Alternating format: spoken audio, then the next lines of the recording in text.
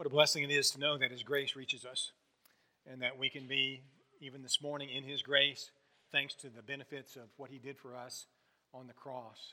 That we can have a relationship with God and with one another, fellowship, eternal fellowship with Him and with each other because of His wonderful grace. Thank you for being here this morning to honor the God of heaven and His Son, Jesus Christ, who died for us. We pray that the things we do this morning will be beneficial to you, but primarily that we will honor and glorify the God who loved us so much and whose grace truly saves us.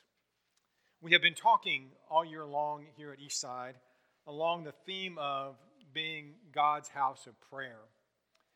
And as we wind up the year, I want to make some observations about the theme this morning, just sort of winding up the idea, but also saying some things, hopefully, that will help us carry this not only into the new year, but to all life that we may have left ahead of us. I want you to turn in your Bibles to Psalm 16. Psalm 16, verses 2 and 3.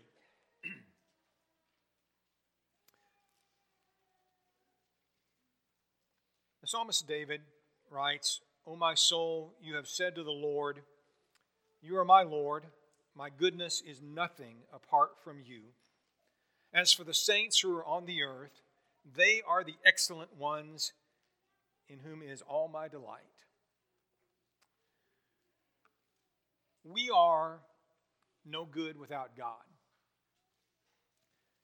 Without God's grace, which we just sang about, without the benefits of His forgiveness, without Him in our lives, we don't amount to much, and certainly not goodness. Someone has said that in whatever man does without God, he must fail miserably or succeed even more miserably. On our own, we just don't amount to much.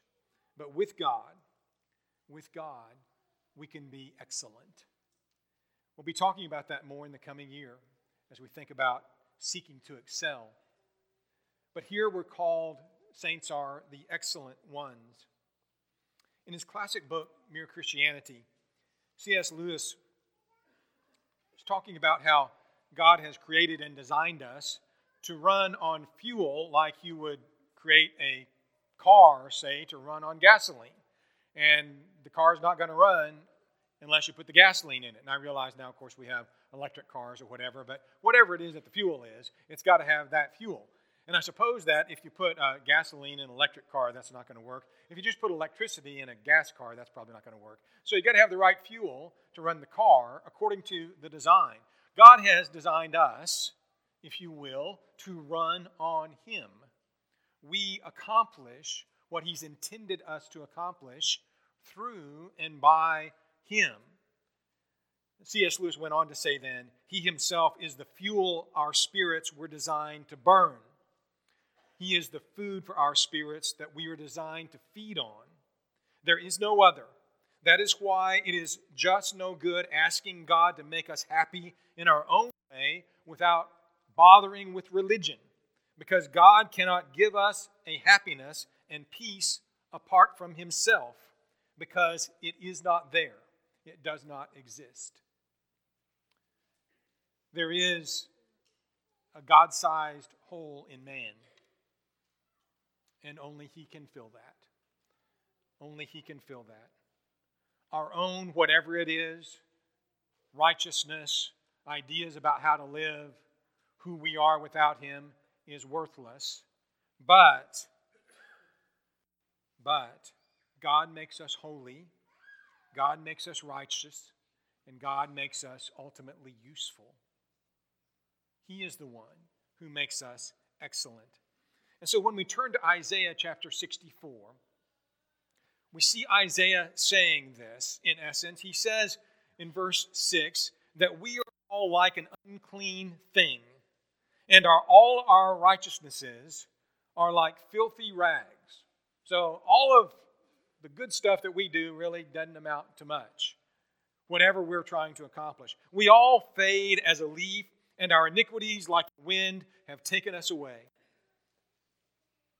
In verse 7 he says, there is no one who calls on your name, who stirs up himself to take hold of you. For you have hidden your face from us and have consumed us because of our iniquities. So we haven't done what's good and we haven't done what's right, and we're insubstantial as a result of that, and we're apart from God as a consequence of that. And then, though, Isaiah says in the next verse, but now, O Lord, you are our Father. We are the clay, and you are a potter, and all we are the work of your hand. The implication, as Isaiah goes on there, is, God, you can make us into what you want us to be, and you can use us as the instruments that you have created us to be. You can do that, even though we have miserably failed. And here is the promise. Here is the hope of every human being. That God will take the life that we have ruined and the person that we have become, which is insubstantial, and make us into something glorious by His grace, by His mercy, with His power. And that's what the Apostle Paul then experiences as he becomes a Christian. He realizes, as he talks about in Philippians chapter 3, that all of his marvelous accomplishments, everything that he had accomplished in the Jewish religion among his countrymen, all the great status that he had, was ultimately here from in a human standpoint. You would look at that and you say, wow, Paul had it going on. Saul of Tarsus was the bomb, okay, in Judaism. But he recognized it was all worthless. It was all meaningless. And so he says in Philippians chapter 3 and verse 8, indeed, I also count all things lost. I've counted all things lost for the excellence of the knowledge of Christ Jesus my Lord, for whom I have suffered the loss of all things and count them as rubbish, that I may gain Christ. All of this stuff that I had, all of these accomplishments that were mine, garbage. What did Isaiah say? Filthy rags. Worthless. All of these great things that Paul had done on his own. He says they're all garbage. I've thrown them all away. I count them as rubbish that I may gain Christ and be found in Him, not having my own righteousness, which is from the law, but that which is through faith in Christ, the righteousness which is from God by faith. If I am anything, God has made me what I am. If I'm worth anything, it's because God has created that in me by His grace. And through faith, which of course includes obedience. Paul gets back on this same subject matter in Titus chapter 3 and verse 5, when he says, it's not by works of righteousness which we have done, but according to His mercy He saved us by the washing of regeneration and the renewing of the Holy Spirit. Not by the greatness that we accomplish, not by our personal goodness or righteousness, but it's His mercy and His grace enabling us to be forgiven, and His strength and His power enabling us to do something and be something that's not just worthwhile, that's not just okay, but that is excellent. That is excellent. So without God, we're nothing. But with God, we are excellent. That's the picture of Scripture. That's what David said in the 16th Psalm. Who are the saints? As for the saints who are on the earth, they are the excellent ones. That's what David had said. Well, who are the saints? Who are these excellent ones in whom God delights? Not because of their innate goodness, but because they have been called and cleansed. That's who they are. Saints are those who have been called into a relationship with God, and certainly in the New Testament. This is the specific teaching in 1 Corinthians chapter 1 and verse 2. Paul writes to the church of God, which is at Corinth, to those who are sanctified in Christ Jesus, called to be saints. The word sanctified means to be made holy. Literally, it means to be made a saint. To be made a saint. Same root word as saint in the original language. It's the verb form of it. We're sanctified. We're cleansed. We're made holy. Paul says we're called to be saints. Sanctified in Jesus Christ. Called to be saints with all who in every place call on the name of the Lord Jesus Christ, both theirs and ours. He puts it another way, but same meaning in 1 Thessalonians chapter 4 and verse 7 when he says, that God did not call us in uncleanness, to uncleanness, but in holiness. God doesn't call us to use us and to be His and to have a relationship with Him, to stay unclean and filthy and not worthwhile. He doesn't call us to continue in sin, to save us in sin. He saves us from our sins and calls us away from sin. So we're called to be saints. We are sanctified, cleansed by the washing of regeneration. If you're going to be clean, you have to be clean. In 1 Corinthians chapter 6 and verse 11, as the Apostle Paul there had talked about just a number of worldly sins and evils in the world, some of which the Corinthians themselves have participated in and been a part of before they became Christians. He says, such were some of you. But then he says, you were washed, you were sanctified, you were justified in the name of our Lord Jesus Christ and by the Spirit of our God. So, washed, sanctified, cleansed through the power of Jesus Christ. So, what is a saint? Well, a saint is someone who was really worthless at one time, who was really filthy at one time, but they were called and they were sanctified through faith in Jesus Christ. So the saints are, then, the excellent ones in whom the Lord delights. I want to talk a little bit about that word excellent for a minute. As it's found in the Old Testament, especially the word excellent in the Psalms particularly, is most often used to refer to God Himself. He is excellent. The original word carries with it the idea of magnificent, great and greatly to be honored, who is glorious, perhaps someone who has power. In Psalm 8, in verse 1 and also in verse 9, the psalmist says, how excellent is your name in all the earth, who have set your glory above the heavens. God is so great and so glorious, the earth can't really contain it. His glory is above the heavens. He is so excellent. Excellent. In Psalm 76 and verse 4, you are more glorious and excellent than the mountains of prey. That is God. And in Psalm 93 and verse 4, where in the New King James Version this same word is translated mightier. The Lord on high is mightier, more excellent, if you will, than the noise of many waters, than the mighty waves of the sea. God, in His excellence, in His glory, in His greatness, is being described and lauded and adored. God delights in those whom He restores to righteousness.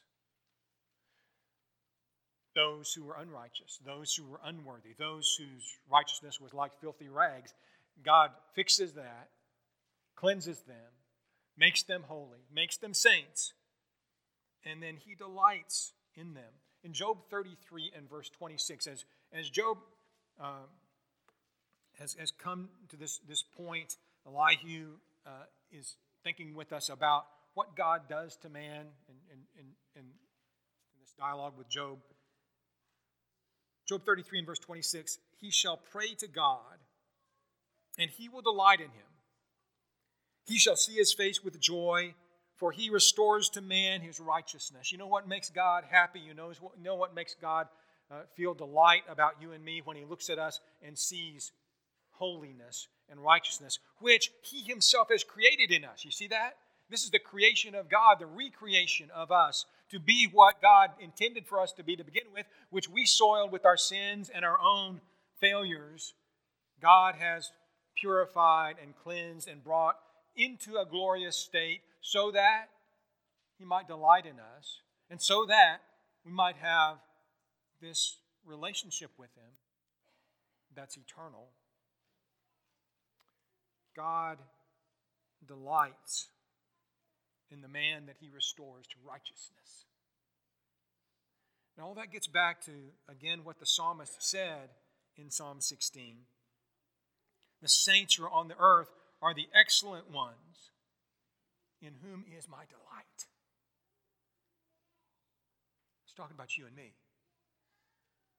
If we've been sanctified, if we're saints, if we're in Christ.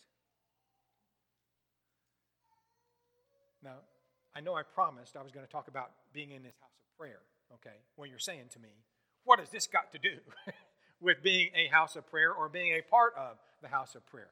It's got everything to do with it. Because if you are a Christian this morning, if you are a saint this morning, you are a part of God's house of prayer. And it's not the sort of situation where you ought not to feel comfortable there because of all of your past sins and all of your past failures. Quite the opposite of that. God has fitted you, has prepared you, and has placed you in His house of prayer. And He delights in you there. And it's not a situation where, oh, well, I don't know if I should ask God this or not. Am I troubling God? God, I know you've got a lot on your mind right now. I shouldn't trouble you with my stuff right now. No, it's not that at all. God delights in us and in answering us and in this relationship that we have with Him. In His house of prayer, God accepts and delights in the worship and the adoration of the saints.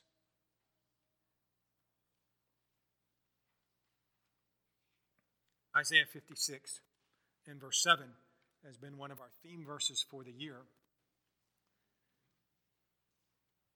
The Lord was talking about those who were lost among the nations, whom He would ultimately save in the prophecy of Isaiah 56.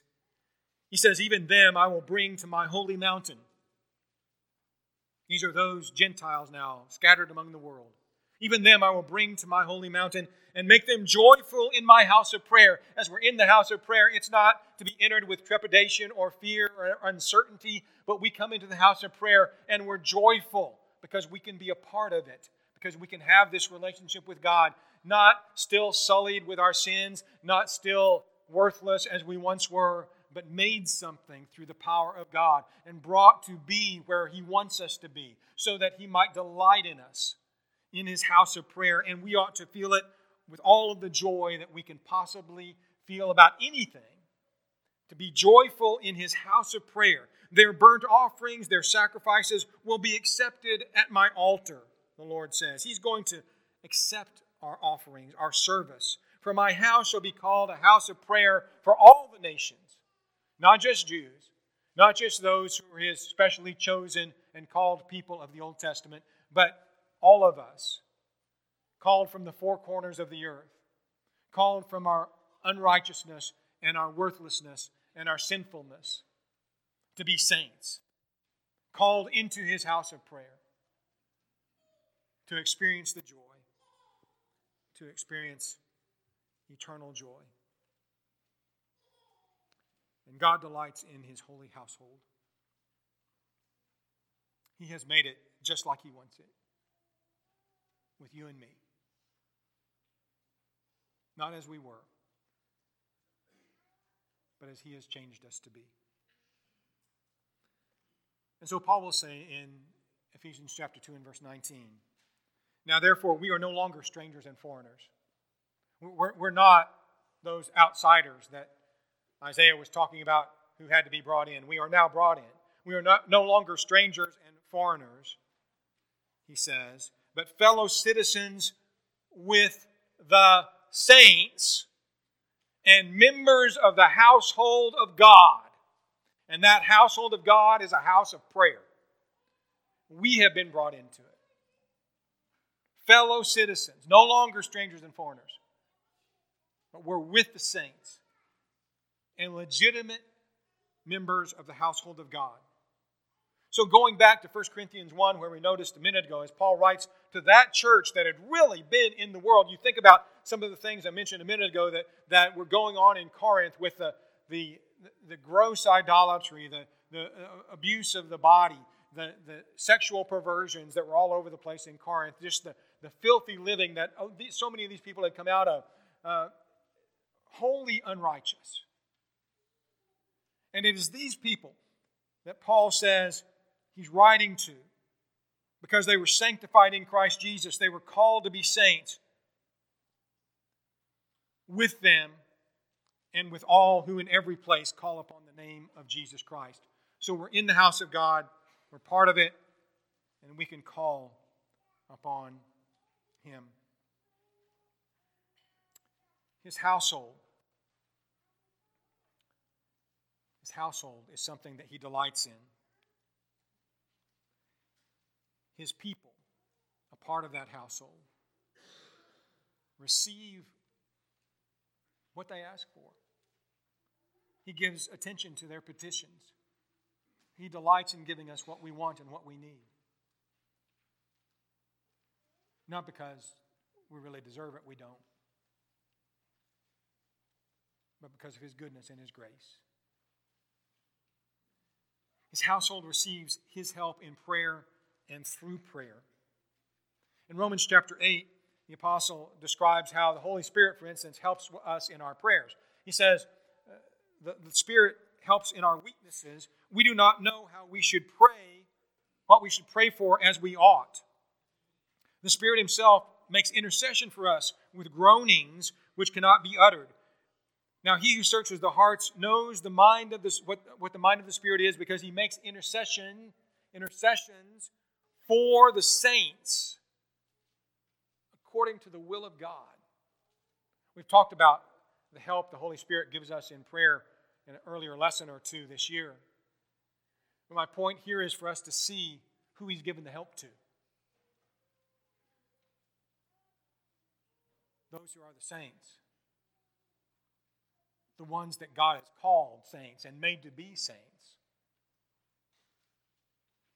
The Holy Spirit helps us.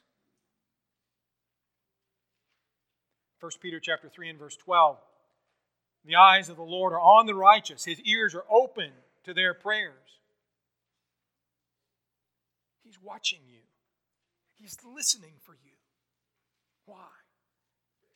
Because you're a part of His house of prayer. Because you're a saint.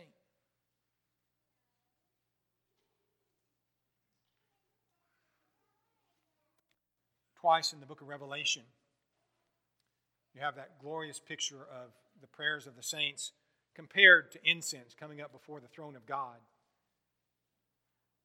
And it just speaks to us of here, if you imagine heaven as the ultimate temple of God, and here He is, and there's an altar right before His throne.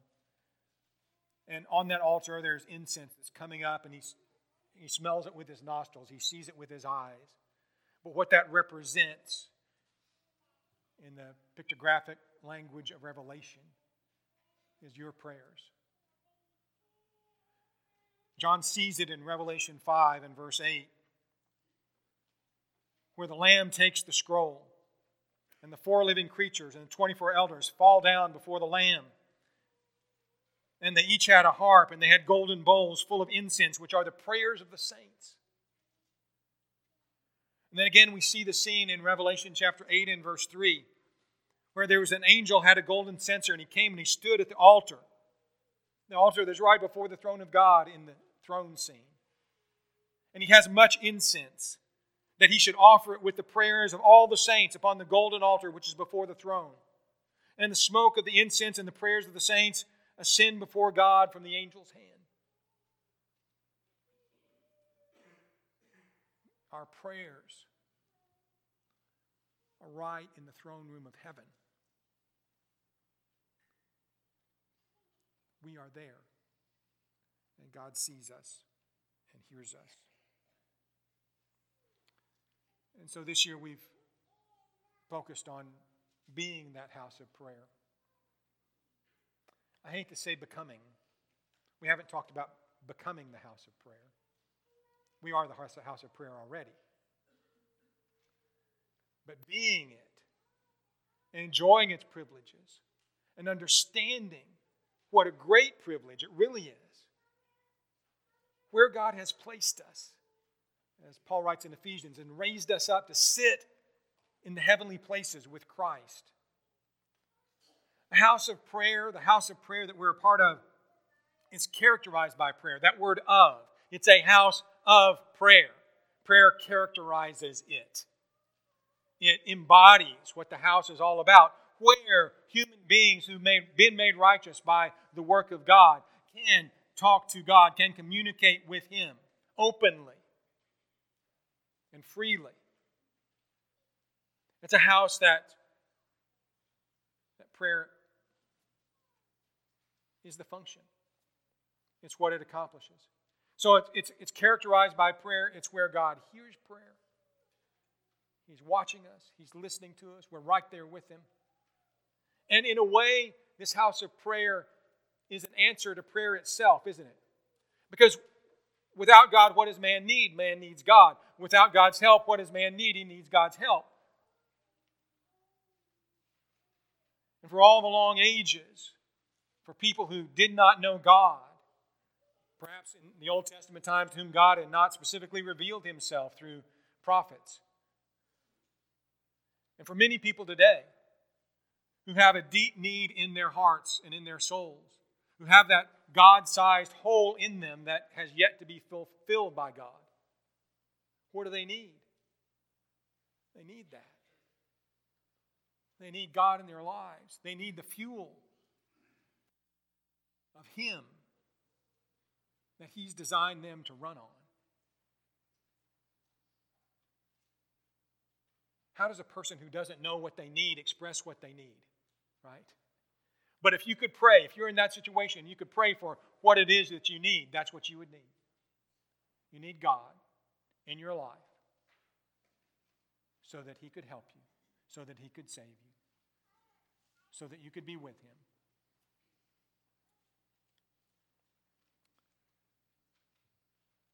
This is the Lord's house. Not this. This. We are the Lord's house. Made by God for prayer and sacrifice. In 1 Peter chapter 2 and verse 5, Peter reveals to us that this house that God has built is made out of us.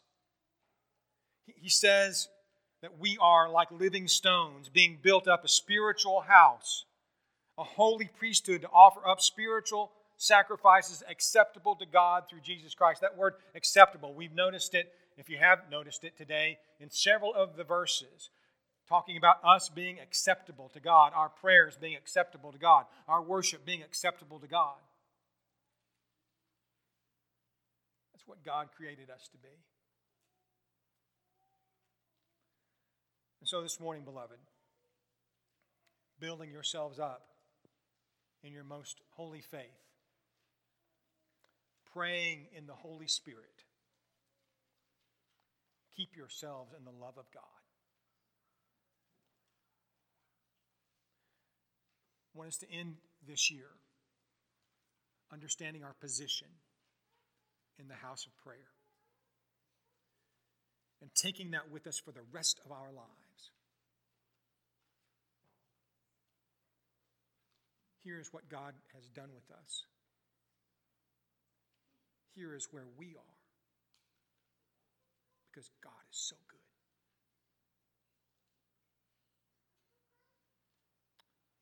You have access to Him this morning if you're a Christian.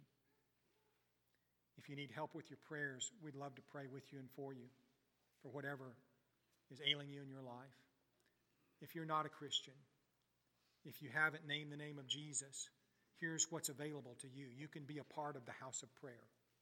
You can have this connection to God now and for all eternity. Jesus is offering that to you. He says, "Come unto me, all you that labor and are heavy laden, and I will give you rest. Take my yoke upon you and learn of me." Come to Jesus. Name His name. In faith, turn away from sin, be baptized in water for the remission of sins. Enter into, be added to this house of God. Become a saint. You're called. Let God choose you. Please come while we stand and while we sing.